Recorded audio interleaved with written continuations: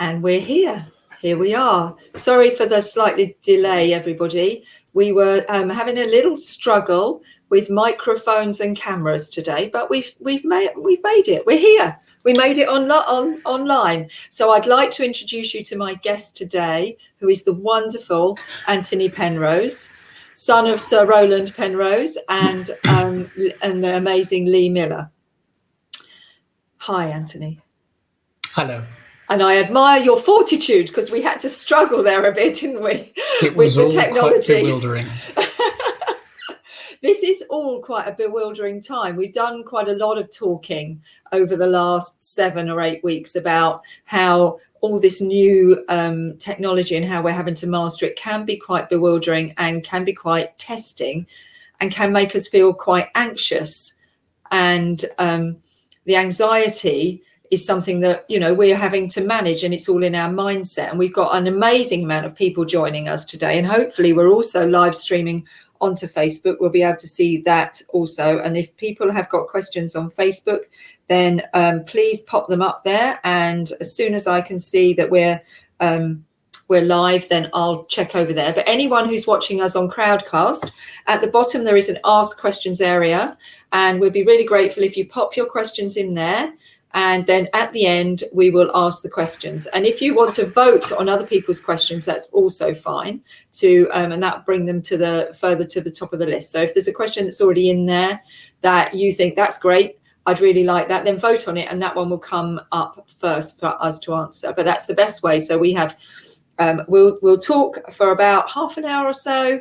And then we'll go over to question and answer. And I'll also keep an eye on the Facebook live stream, so that if people post any questions up there, I'll also be able to bring those across and have a look. We've struggled for the last few weeks on the Facebook live stream, because here in Battle we've had quite a lot of issues with broadband, but I'm pleased to say that is now fixed, and we've got super upload and super download, and we are actually now live streaming onto Facebook, which is very pleasing. So if you have questions on there, I can hear myself, so I'm going to turn that off. If you have questions on Facebook, hello everybody who's watching us live on Facebook, pop your questions in there, and I would do my absolute best to get them into the Q&A at the end.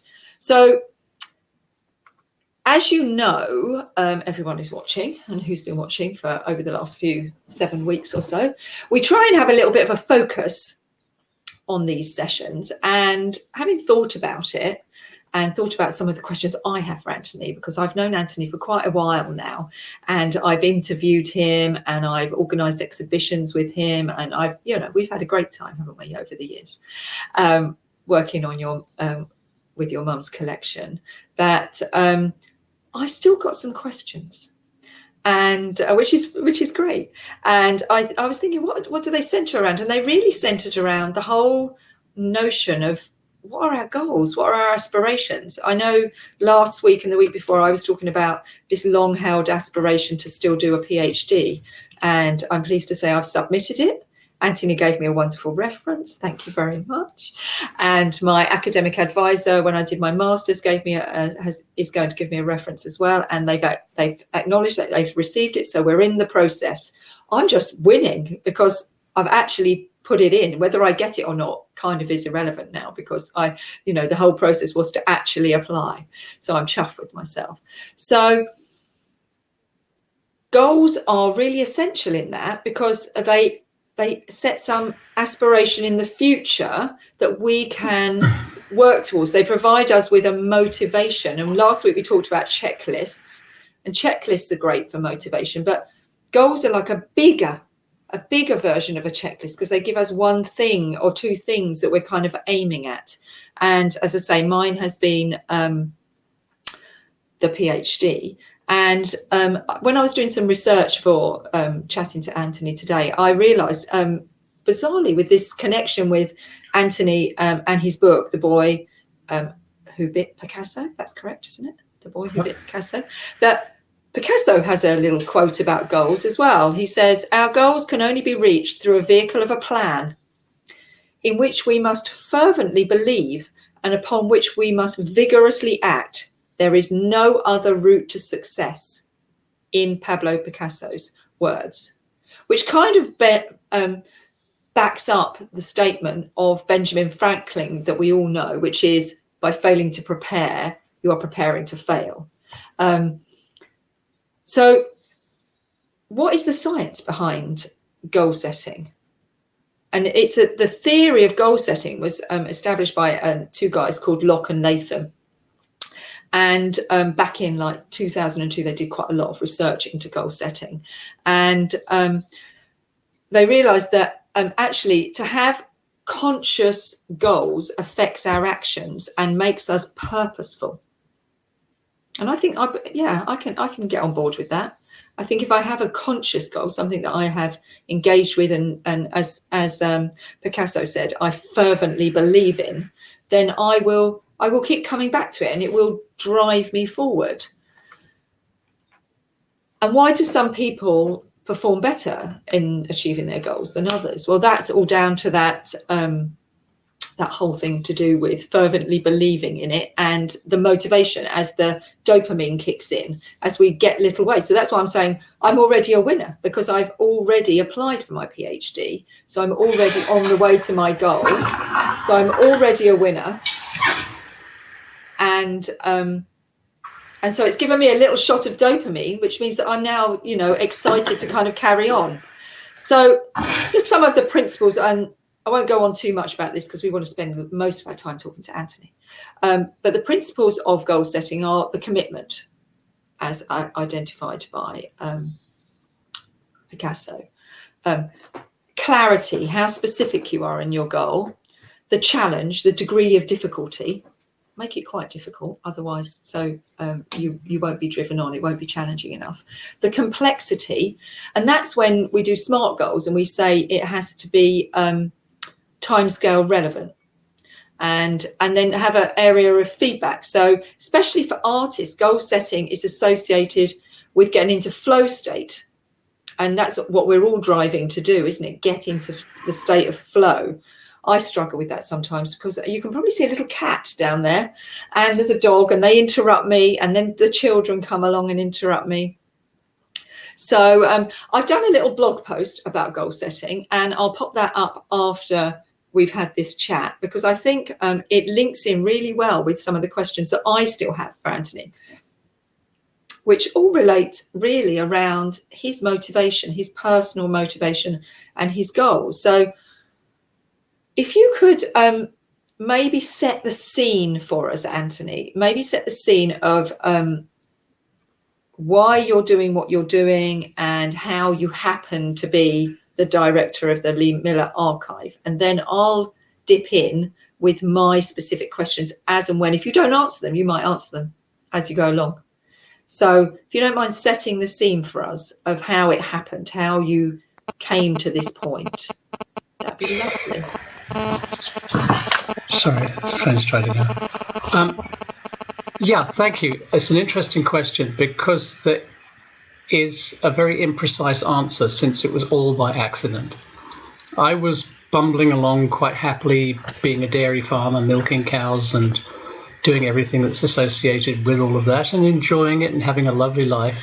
And then one day, my late wife Susanna discovered in the attic of our old farmhouse where I grew up, this stash of photographs.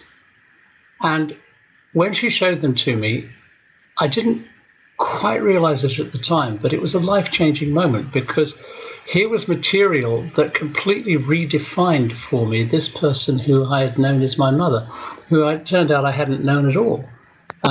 She had been greatly affected with post-traumatic stress disorder and with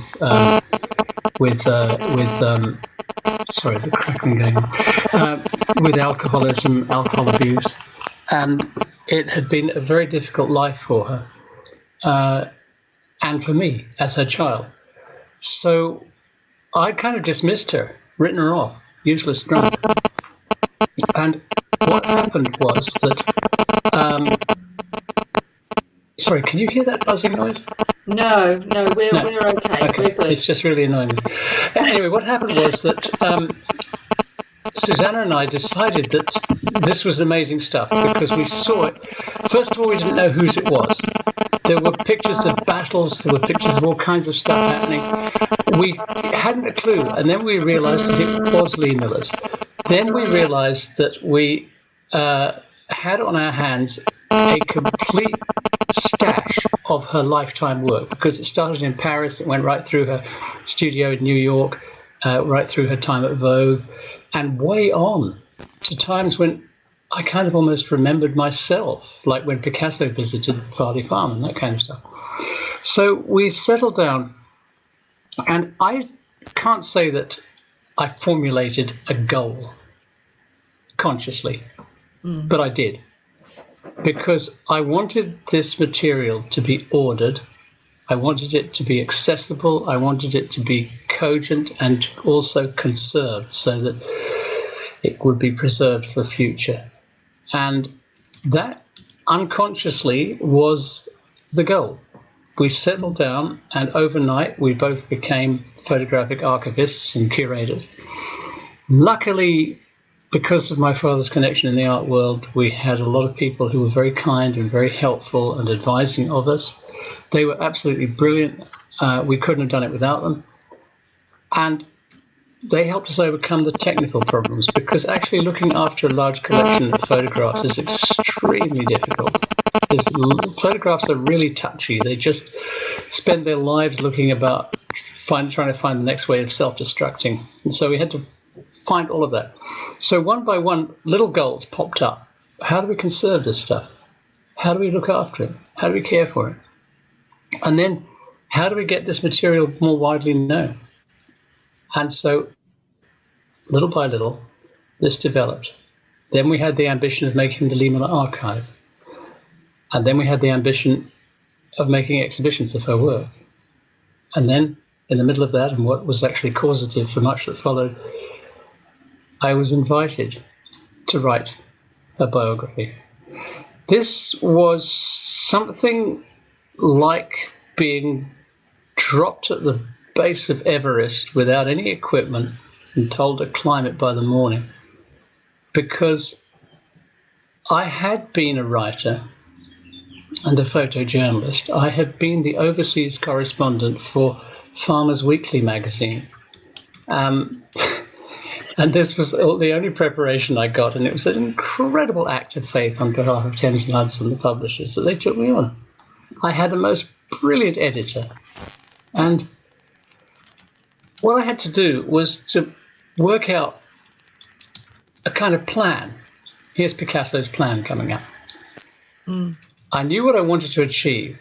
So first of all, I went off and researched, and I asked questions, and I traveled, and I met everybody who I could possibly think of that would add material. And I wrote it all down, and I formulated this picture of Lee Miller and a timeline and dates and stuff like that. Then I had some really revelatory experiences which put it all into perspective. And then I came back here and literally sat down and started to write. Now, look, I'm a farming bloke. I'm an active sort of guy. So crouched over a word processor day after day after day was one of the hardest, toughest things I've ever done. I heard what you said about the cat and the dog and the children and everything like that. The endless distractions. But somehow I got through. I developed a technique. We used to put the children to bed, and then I would work way off until the night, about 2 or 3 or 4 o'clock in the morning sometimes. Had that wonderful peace, that quiet, that knowing the phone wasn't going to go. And so we got it. And the book came out in 1985, and really everything began rolling since then.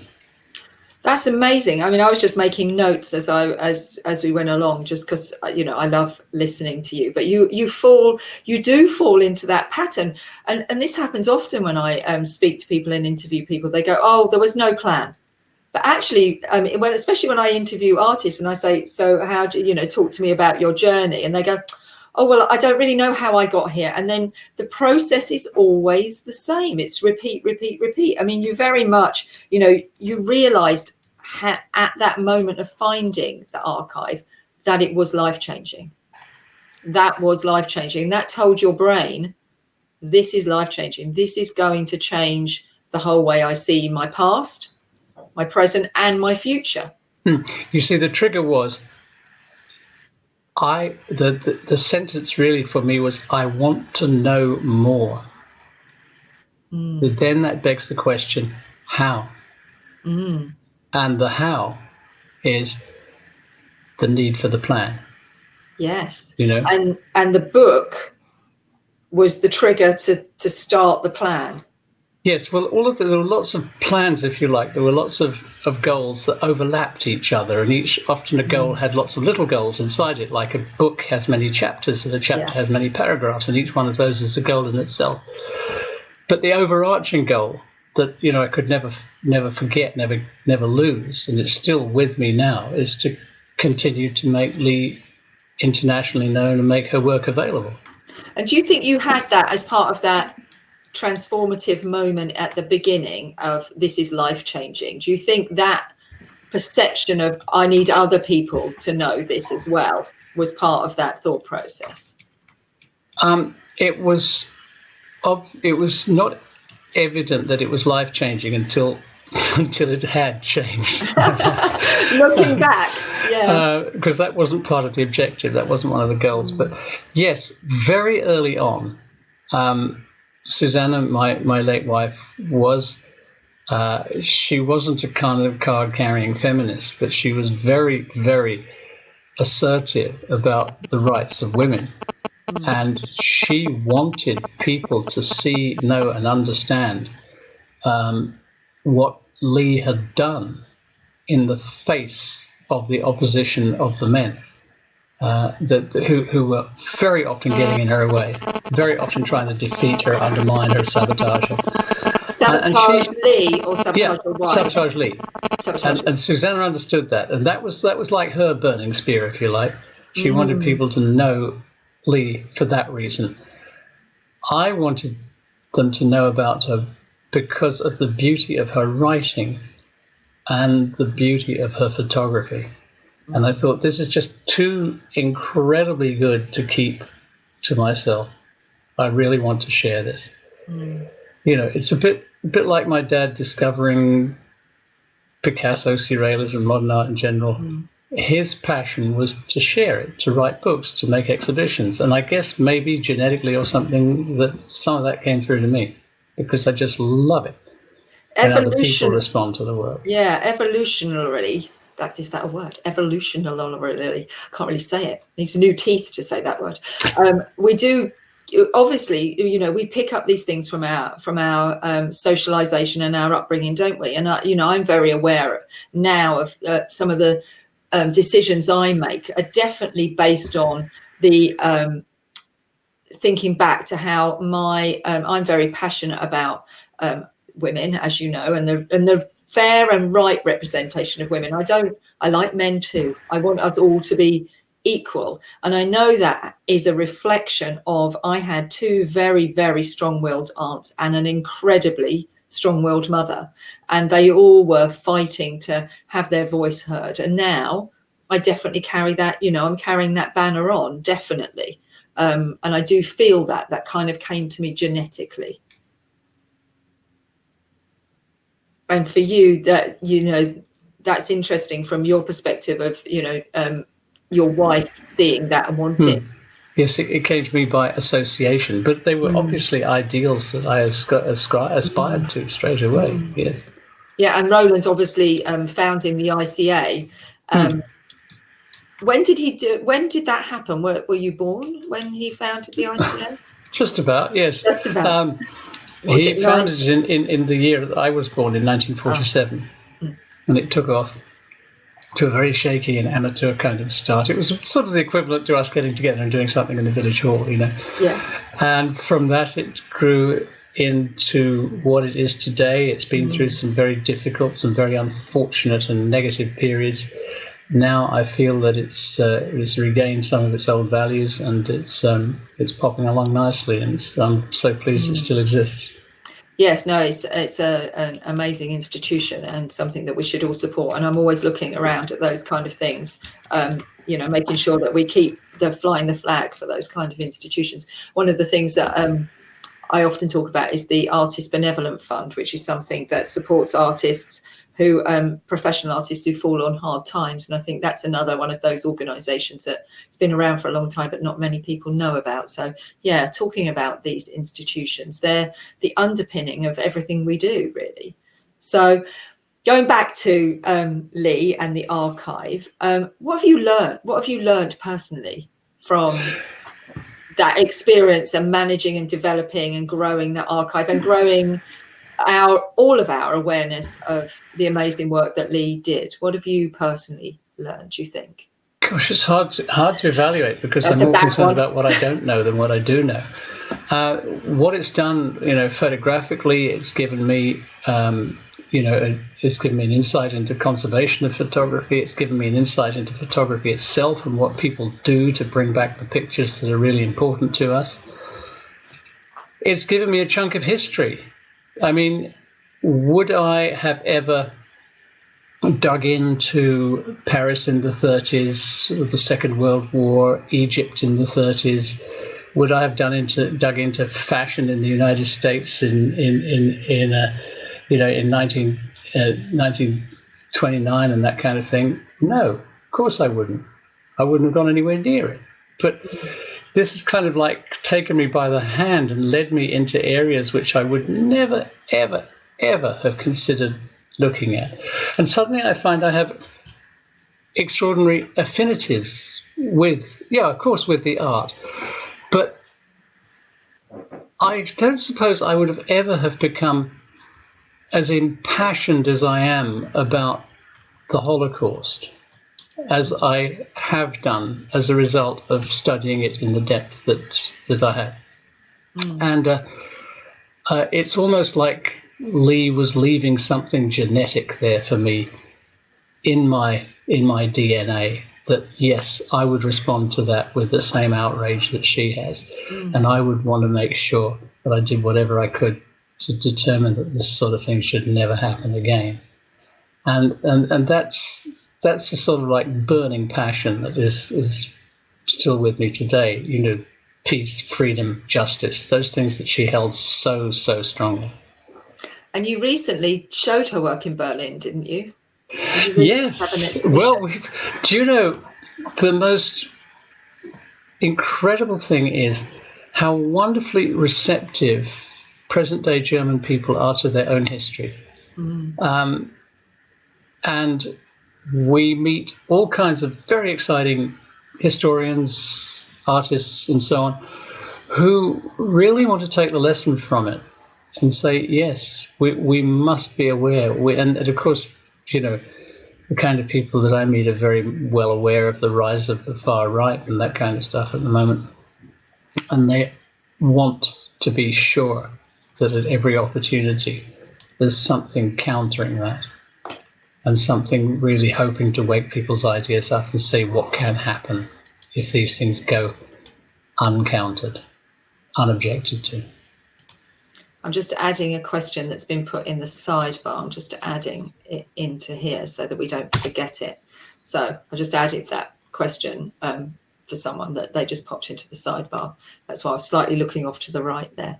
Yes. So what you had that, and and I agree, because I've been to Berlin myself, and and I've stayed in people's houses and artists' houses with them, and they've taken me around and they've taken me to the various memorials to that time, and they are very, very receptive to the being humble about that part of their history. Do you plan to do anything else in Germany or elsewhere, just really focusing on that aspect in the future? Have you got plans for that? Speaking of plans for that in the future. What happens with the material is, rather than do a exhibition or something specifically focused on the Holocaust, we take that material and weave it into the generality of Lee's work. And I think in a way that makes it more powerful. And certainly I've been in so many exhibitions where we've presented, the pre-war material, the art and the fashion, everything else like that, and then suddenly you come around a corner and there's people confronted with the wartime pictures. And I'm not only talking about the Holocaust, the Blitz and the conflicts, the battles that she photographed and so on. Suddenly, there's a change in atmosphere in the gallery, in that space, in that moment. And it really makes people appreciate Lee and the things that she went through and suffered and came out the other side of. It also makes them appreciate the beauty and the lyricism of everything that's either side of that sequence. Mm-hmm. And I think one of the best ways of making a point is by contrast. And Absolutely. She certainly does that for us. She contextualizes it, doesn't she? Yeah. And that's the most amazing thing, especially as a curator. I know I'm always trying to tell a story and to evoke an emotion in people. You don't want to make something that's bland that people go, yeah, that was okay. That's the worst thing. It's just the worst thing. When people go, you go, how did you find that? They go, yeah, it was all right. And they walk out. You're like, oh, I didn't do a good job there. You're trying to tell a story, and you're trying to also have a little effect on their, especially, and I know you do this, and I do as well, is having a little impact on their mindset. Just have a little tweak of their conditioning to just see things maybe from a different perspective next time when they find themselves in a situation. It's like, okay, I've had that experience now. Now I know there is another way of looking at things. And that's something as a curator that, I seek to do as well. And I've been in exhibitions that of Lee's work and definitely found that I find them incredibly moving, incredibly life-changing. So we've talked a lot about Lee and the archive and showing the work. Farleigh Farmhouse, which is where you are you in there now? Is that where you're recording from? No, I'm actually recording from my own home, which is just up the road, and the walls are painted the same colour as. I recognise it. That's why I thought it was. And that there is a painting by Roland. Yes. So yes, this was a house on the farm, and my dad renovated it way before I was married, and so I love the colours that he used so much that we've just kept them, and so. Yeah, when I was looking at the background, I thought, you must be in the house, because I recognise the colour and obviously the style of painting and everything. I don't know whether you can turn your camera slightly so we can get a better look at that painting. The painting? Oh, there you are. Look at that. Yeah. Wow. Yeah, can you see it better? It's that's I can't move the computer very much. No, but that's great. We were having a painting. slice. It's a picture of a sailor surprising a young woman, and he's just coming ashore in a little boat that is very much like Roland would have been seeing when he was living in Cassis-sur-Mer in the south of France.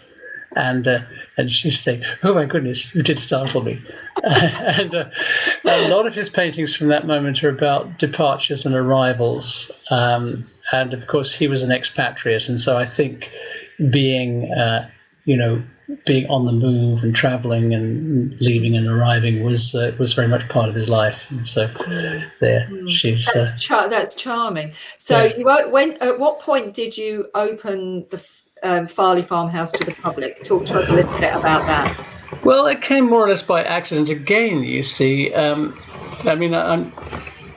I have to keep saying this because I don't want to give you the impression that I've sat down with a master plan and a huge checklist and so on. But really, I think what's happened, the skill of my family is recognizing opportunities and responding to them appropriately.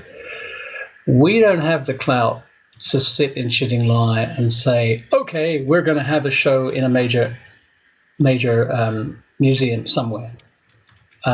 We have to be a bit more stealthy than that. We have to steadily and slowly develop things, and hopefully we make the right contacts, and hopefully bigger things happen. And it's very often, sometimes the slenderest of chances that have landed up with the really big shows that we've had. But sitting Yes. in Farley's, it was another chance like this that happened, which was that we held a wedding, a venue. We don't do this anymore, but this was a lovely, lovely, important friend of ours. And she got married at Farley's, and one of the guests was actually the editor on the magazine World of Interiors. And she said, could we do a feature on this place? And Susanna and I said, well, no, because we wanted to keep it secret because we were worried about the security aspect of it. If suddenly really people realize that, we're sitting on all of this modern art, we might get done over. Mm. And so eventually we thought, okay, well, let's give it a whirl. And they did the feature, and it came out front cover, many pages of luscious pictures. And then we had not anticipated this at all. This is where Amy and I are very different, because she can anticipate. Amy's my daughter, my co-director. She can anticipate this sort of stuff much better than I can. Anyway, what happened then was that suddenly we got people ringing up saying, can we come round? We hadn't a clue how to manage visitors to the house. It was just a quiet sort of archive where we were sleepily bumbling along, minding our own business, doing these shows and books. We had no way of knowing how to open to the public. But luckily, we had friends at Charleston Farmhouse who were running the place. Mm. And they came over and they said, whatever you do, don't do that. Now you do it like this and you do it like that. And they kind of gave us a tutorial on how to work it. And this was 2000. We had to close in 2001 because we lent just about everything to a major exhibition in Edinburgh. 2002 we took off again, and we've been going ever since, gently and slowly expanding every year. I think that's the best way of anything. And that's what I advocate when I'm dealing with the artist one-to-one and when I'm doing the trainings and the workshops and everything. I always start with nothing worth having happens quickly. You have to put in the solid groundwork, and the other classic is you need your friends. Oh gosh, yes. You need your friends. Our whole thing has been so indebted to the web of contacts that we've made. And there's this wonderful thing. I'm sure you find it in the art world. I'm sure everybody in the art world finds it. I remember it very much as a filmmaker. There's this tremendous camaraderie of people helping each other, sometimes even to their own detriment. But they will. And that's what is so empowering. And it's enabled us to do some of the most extraordinarily exciting things that we've ever achieved. Network is everything. Yeah. And having integrity in your network. You can't just take. You can't constantly say, look at me, look at me, look at me. It is the absolute classic of the laws of abundance. You have to give, and the more you give, the more you will get back. The more you try and help others, the more others will help you.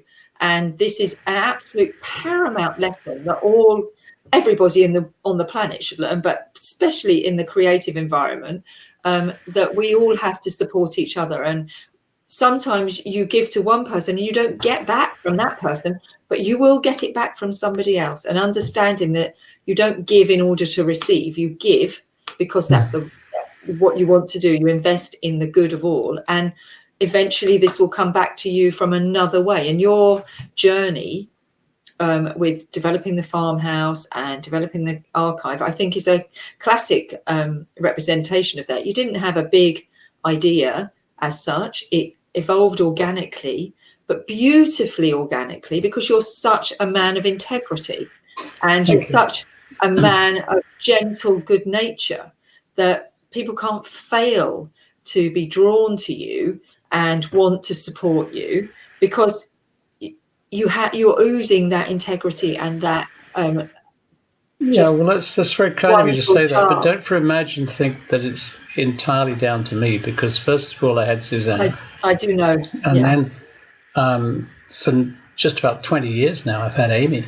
And she's so complementary to me in the sense that she has very, very good business skills and all of that kind of stuff, which is not my strong point. She's also very creative, and so I was going to come on to Amy now, because she's just done the cookbook, hasn't she? That's right. Yes. Yeah. Yes. Charming. I love that idea. I love that. The Surrealist Cookbook. Well, it took 10 years to make that, of research, of defeats, of reversals, of everything that could go wrong did go wrong, and in the end, she got it, and it's been an amazing success. It won the gold medal for the International Independent Publishers Award in the United States, and I just think that's so amazing. What I love is you talking about the food that Lee used to give you when you were a child, like the blue stuff, the blue food. Yeah, blue spaghetti and that kind of stuff. Yeah. I can imagine my children's horror. I have trouble getting them to eat carrots and onions. So I can imagine if I gave them blue spaghetti, that literally... Well, try them on bird's nest soup. I might. Don't know if you saw this on Instagram, but they made, I was asking this guy, Wells Coates, he was an expert on Chinese food, and what do they eat in China? And he said, bird's nest soup. So I said, yeah, well, can we have some? So they went off and got some hay and made a bird's nest, and then they put it in a big pot with consomme. And then they whittled up little eggs out of carrots and put them in, so it was like a bird's nest with eggs in it. And I was like about sort of 8 or 10, and I was so upset because I thought they'd robbed a real bird's nest. Yeah. There's somewhere out there was a bird with orange eggs, I better not do that for Charlie, because you know how much he adores his animals. Yeah. I'd be in all sorts of trouble. He would genuinely think that But you can make a much nicer one with those little dry noodles, that come in a little kind of bird's nest anyway, and then you just put the eggs in the top. Hello, what's that? Yes. Are you still there? There we go. I'm still here. So I think what we'll do is we'll go on to some questions now, because people have got lots of questions. So anyone who's got more questions, then just drop them into the ask questions at the bottom of the screen, and I'll ask them to Anthony. So we'll just ask some questions now and I'll go just from the top. So the first one is from Julia Desch, and it's, hello, Anthony. Lovely to be with you again. If you were making a bucket list for yourself now, what would you put on it? Gosh, it'd have to be a big bucket. A very big bucket without a hole in it. Yeah, well, in terms of travel, and you see, this is tricky because so many of the places that I want to go are denied to us now because of terrorist activity or something. But I really want to get back into the Western Desert of Egypt and find one place that we couldn't find when we were researching there in 2009, which was the position that Lee photographed the famous Portrait of Space image from. Yes. And, so that's just one thing. I want to go find that. Mm. It's going to be difficult because the whole topography changes every time the wind blows and the sand dunes shift. But I'm sure we can find it somewhere. So that's definitely on your bucket list. Is there anything else that's on your bucket list? Yeah. I want to rewild large parts of this farm. Oh, Julia is going to love you. Hundreds and hundreds of trees. I'm very inspired by Knepp Castle and what they're doing. And at the moment, my wife Ros and I, we are working slowly on a plan which will more than double, if not treble, our woodland area and put the soil, the water, the atmosphere back into the kind of shape it should be, which was very much the kind of shape that we see it now. And I can walk out there and I can go for a whole day and not see one airplane. I can go for a whole day and the A22 is still. And I just see how the wildlife, the birds and everything have really celebrated this last 2 months. And I just want to, to carry on with giving them an opportunity to flourish. And if I can do that, then that'll be good. Maybe give him a quick bell and tell him to keep lockdown. Do you know Boris? Maybe give him a quick ring and say leave the lockdown for longer. No, I don't know Boris. I can't imagine he's on your friend list. Neither is he on mine. Julia will love that, because Julia is working. So Julia, who asked the question, Julia Desch, is working on the wildflower verges and is working on that project for big parts of East Sussex. She will love the notion that that's on your bucket list. Yeah. Okay. So we'll click that as answered. So the next one, I'm not sure who it's from. Is you had an interest in childhood. Were any of the people around at that time your mentors, played a significant part in your life? Oh, lots of them in different ways. I mean, Man Ray was wonderful. I liked the guys that made objects, that made things out of things. So Picasso and Miro and Max Ernst to a degree were fantastic. They could take something that you might walk past every day and they would move it and they would twist it around, maybe make a minor alteration to it, and then suddenly it would come alive as a little creature or as a person or as something. And that was magical, and I've always sought to try and do that in my own work. So nobody mentored me in the sense that they sat beside me and said, this is what you've got to do. It was quite sufficient that they just gave me a real jolt of inspiration at regular intervals. I know Picasso was a big influence on your life. Well, yes, he was, both as a person and as an artist. And I mean, as an artist, he goes on doing that, and I never tire of his work, and I can always find new things, new innovations, new wonders in it. And as a person, I just enjoyed him very much. I enjoyed his strength and his modesty and the way that, he was probably the richest artist in the world, but it didn't matter. It didn't matter a bit. He just lived very modestly. Tell us that little story about you biting Picasso. Go on, for all those who haven't heard it. I'm sure everybody's heard that by now. Go on. Just give us a little glimpse of that story, because some people monumentally bad behavior.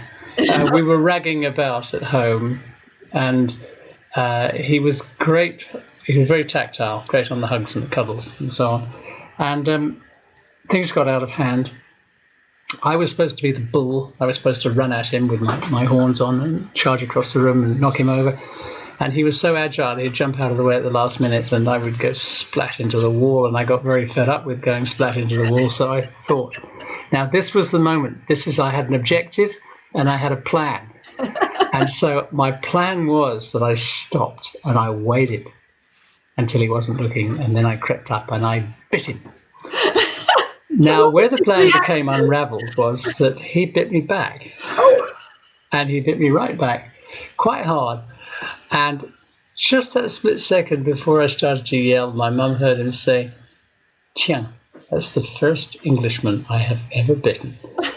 And so, that's my distinction. And what did Lee have to say about that? Oh, she figured that I had it coming. If I was bad enough behaved to bite somebody, I should expect to be bitten back. Bitten back. That was I do remember that being the convention when my children were growing up as well. I don't do these anymore, but it's like if they bite someone, bite them back, and they'll stop doing it then. They will. So the next question is from our lovely Griselda. Oh, hi, Griselda. Hi, Griselda. Should we have sound and vision, or is it just a typing meeting? Griselda. So, no, you should be able to see us on the screen. So I'm going to respond down in case she still can't see us, and respond down in the screen saying you should be able to see us. You may need to change browser to Chrome or watch on Facebook Live. There we go. That's answered that question. Sorry, Griselda, if you've not been able to see us.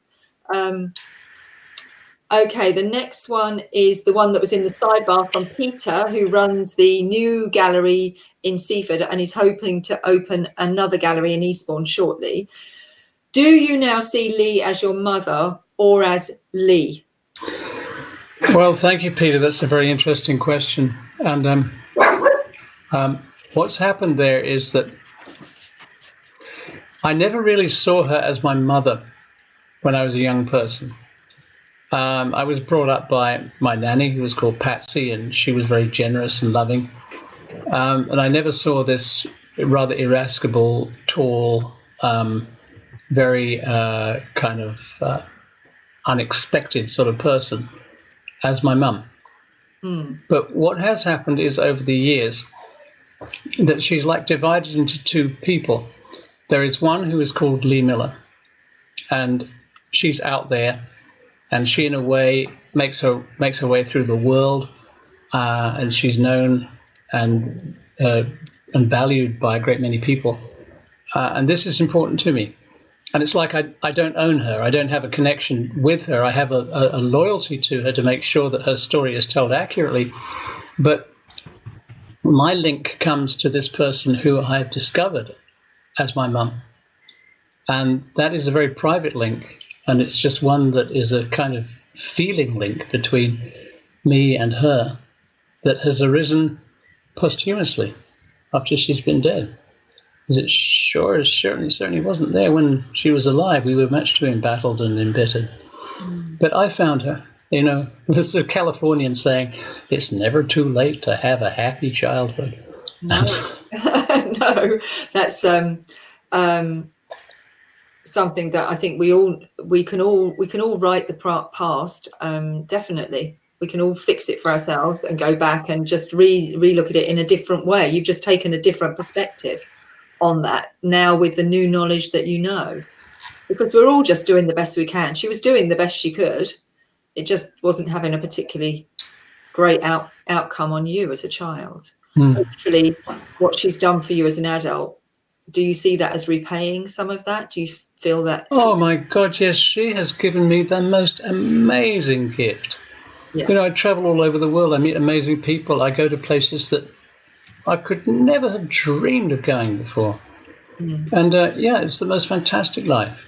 So that gift is invaluable. It is. So let's have a look at that. I see Griselda's question has popped up. Oh, can you see? Yeah, so question is, did either of your parents encourage you to make art, be creative? If so, how? What led you to filmmaking? That's a long question, Griselda. I think that's 3 questions. No, it's a very good question.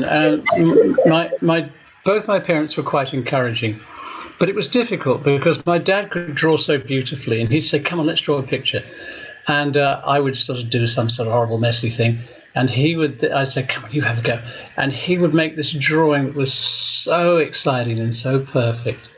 And, I would look at it and think no contest, and it discouraged me. And that was the last thing he wanted to happen, but that's how it was. My mum was more successful. She started me off in photography.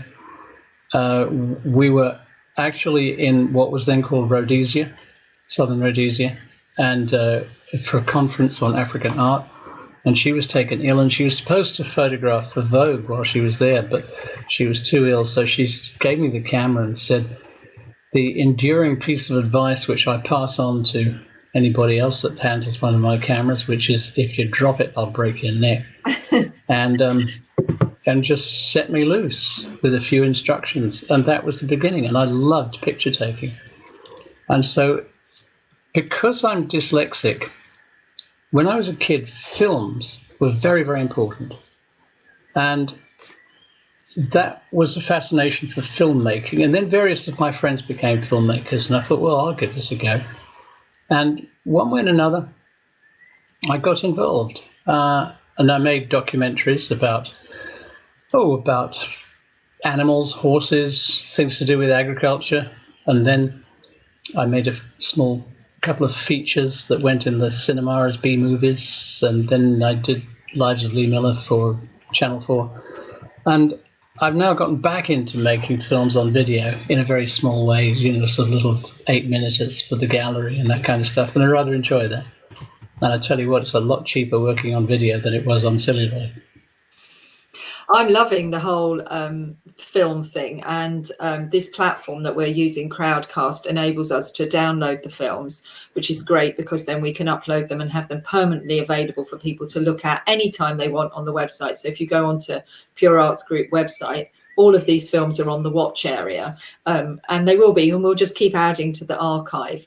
And I think we'll probably keep going after the lockdown is over. We probably won't be doing it every week, because that will, once we get back into normal life, and I'm curating exhibitions and hopefully doing a PhD, and Anna, and getting on with, all the other extraneous things I have to go and do that aren't letting me spend so much time at home. I won't have the time, probably, to be able to do it every week at 1 o'clock, but I'll definitely do it once a month once the lockdown's over, so that we keep having this archive footage of us chatting and understanding, making a record, a permanent record. And I love that. I love this medium. I am someone who has forever in my entire life hated having my photograph taken. I hate it with a passion. So the fact that I'm sitting on here live for 7 weeks so far, having to literally watch myself, has been an amazing show of resilience. And I would say to anyone, if I can do it, anyone can do it, because I would literally stand there with my hand in front of my face if someone tried to take a photograph of me. I literally hated it. So we've got a question from Annie Catford now. Do you know Annie? I think you're friends. Well, we're friends on Facebook. Yeah. I'm going to see if Annie wants to come up on screen and ask her question herself. She might decline me. Let's see what she says. I've invited you up on screen, Annie, to ask your question yourself. Let's see whether she pops up. She might. And in the meantime, I'm going to ask you another question. And this question is from Angela Lopez. And it's, why do you think your mother didn't want you to know the great things she had achieved and accomplished? As an artist and a mother, I love to shout about my extensive travels and the things I'm passionate about to my kids. That's from Gigi. Well, thank you. That is a good question. Lee was a habitual keeper of secrets. And this, I think, came from when she was raped as a child and infected with venereal disease. She had to keep that as a secret. As a 7-year-old, she would have been, socially damned and outcast, because they always succeeded in blaming the victim in these cases. So, yeah, it's it was, she was secretive by nature, but also for her the past was not very interesting. She was more interested in the present and the future, and so she didn't want to visit her past. I did understand that she'd taken a lot of pictures, and in the last few months before she died, I said, would you let me have a look at these images? And she said, well, there's nothing left now because it was all destroyed in the war, or it was lost when I left Paris. And she said then, and you should never spend time working with another artist's material, because it's detrimental to your own creativity.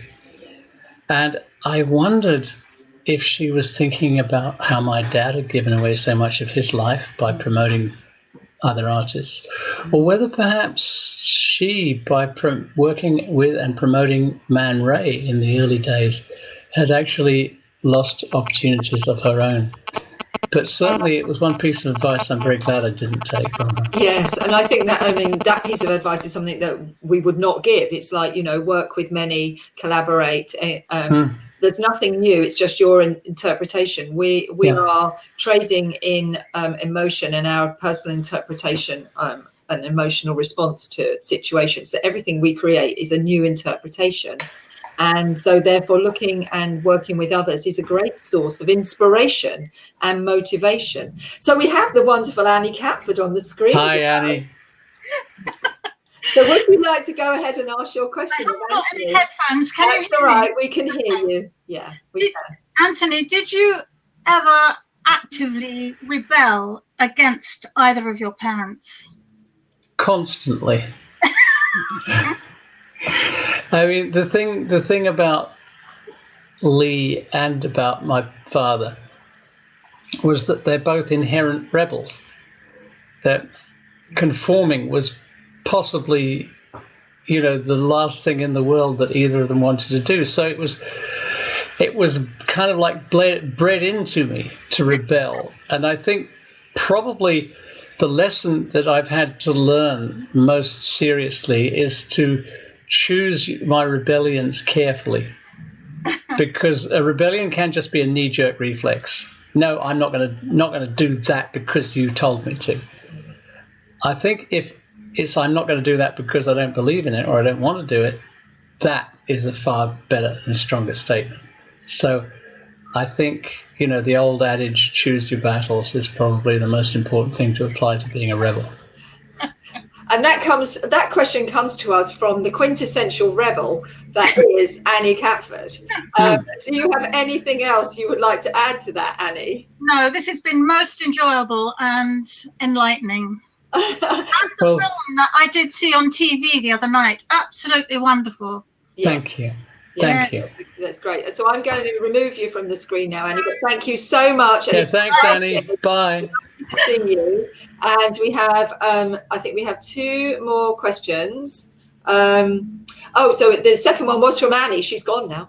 I'll ask it for her. Do you still have ownership of Lee and Roland's archive, or is it linked with the museum archive? It's quite complicated in the fact that the Lee Miller archive is owned by a family trust, which is a good thing. And also the Roland Penrose archive is actually owned. It's the Roland's books and papers and so on. I sold to the Scottish National Gallery of Modern Art in Edinburgh. And that gave me the money to develop the Lee Miller archive, because I suddenly found I had two archives and I didn't have the resources to go with both of them. So we sold Roland's books and papers to Edinburgh. That actually means that the whole responsibility is devolved onto them, and they have a constant stream of researchers and people going to see that material, which I couldn't have accommodated here in Sussex. And they handle it beautifully. It's very, very well done. And then, that gave us the opportunity, gave us the funds to build the Lee Miller archive into what it has become today. So again, another strategic plan that you I never quite saw it as planning, because I didn't sit down and imagine all of this stuff. It was really, as I said earlier, it was responding to opportunities that spontaneously arose. Absolutely. So that's so hopefully that answers your question, Annie. Now we have one more from Peter here, and I'm going to see whether I can invite Peter up on the screen. So this is Peter, who asked a question earlier, and he has another question about the TV program. So we'll see whether Peter comes up on the screen and he can ask his question himself. So I can see on Facebook Live that my Auntie Sue is watching us, who is in Holland, and she's one of the key formidable women in my past. So hi, Auntie Sue. And hi, Sue. I want you to watch the Boymans Museum in probably 2022, because there's going to be a big Lee Miller show there. Wow. So I'll come and stay with you and we can go and have a look at it. So my Auntie Sue just became a grandmother again last week to my cousin, who had a new baby boy called Tim.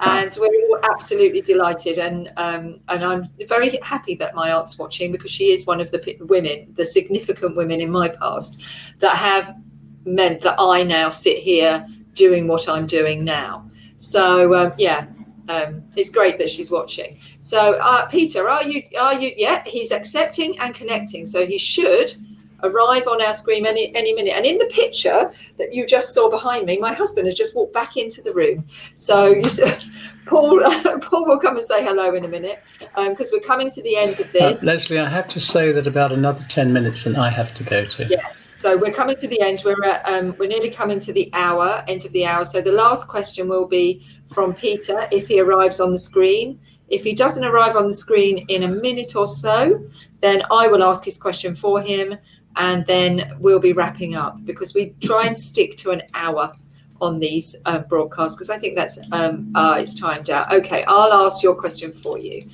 Peter. So he says, I saw a TV program many years ago about a man that found many photos of his mother. One was a profile as a young woman. He turned it into a negative and put that negative over a painting by Picasso of his mother, and the outline matched Picasso. I'm sure it was Anthony. Well, I think it probably was. That was one of our early discoveries, which was that to take that particular image that Peter remembers and actually draw the profile around it on an acetate, and then that fitted exactly over the profile of Lee's painting, the portrait of Lee Miller by Picasso. And that's something that actually entertains everybody from art historians to just general regular guys, because people say, what, Picasso, paints two eyes on the side of somebody's face and things like that. Yeah, well, actually, there's a striking resemblance here. Check this. And yes, you can't argue with the accuracy that he got her profile. Well, this has been just the most wonderful hour of my life. Another wonderful hour spent talking to you, Anthony. And I always learn so much. And I always found it so fascinating to hear about your life and the lives of Lee and Roland as well. So thank you so much for doing us. Thank you, and thank you to everybody who's joined us on Facebook and sent in questions and has been listening. And it's lovely to meet you like this. I know, it's great. Isn't it amazing that through the power of technology, we're able to do this, and we'll be able to cheer up keep people interested and motivated during this time, because our mental health is just the most important thing during unusual times. Just to say goodbye from Ted, who's been my constant companion. Hello, Ted. He gets hairier every week. Every week I think he's clearly not having his hair done lately. I do want to brush him, but he's really getting quite hairy now. So thank you so much. I will post up on the blog, and we will obviously put this up on the Watch site, on the Watch menu, on the Pure Arts Group site, and you can come back at any time into this crowdcast. And you're always, when we open at Farley's, always very welcome, and do make yourself known, because if I'm there, I'd be glad to come and greet you. Yeah, go and say you saw Anthony on the crowdcast with Leslie, and saying hi. And that I have to say, go if you can. I mean, it's mainly only open on Sundays when you are open.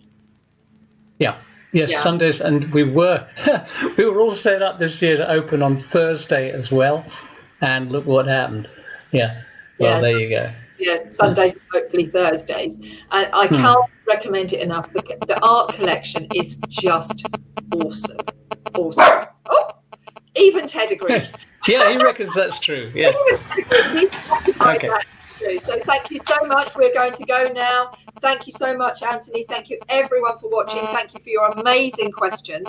That has been just a most wonderful hour. And next week, my guest is the amazing Maxine Laceby from Absolute Collagen. So hopefully you'll all join us again next week, and we'll have another chat. She's going to talk about stepping into your own skin at the age of 50. So quite a different conversation. She's great. I've heard her speak, yeah. Isn't she? She was on an event that Auntie and I were at about this time last year called Trailblazers, and she's a very powerful speaker. So join us then. But thank you, Anthony, and it's been really lovely, and I really enjoyed seeing that picture as well. Spending an hour gazing at Roland's painting. Yeah, good. Thank you. We're going to end the broadcast now. So thank you so much, everyone, and I'll speak to you very soon. All right, take care. Thank you very much.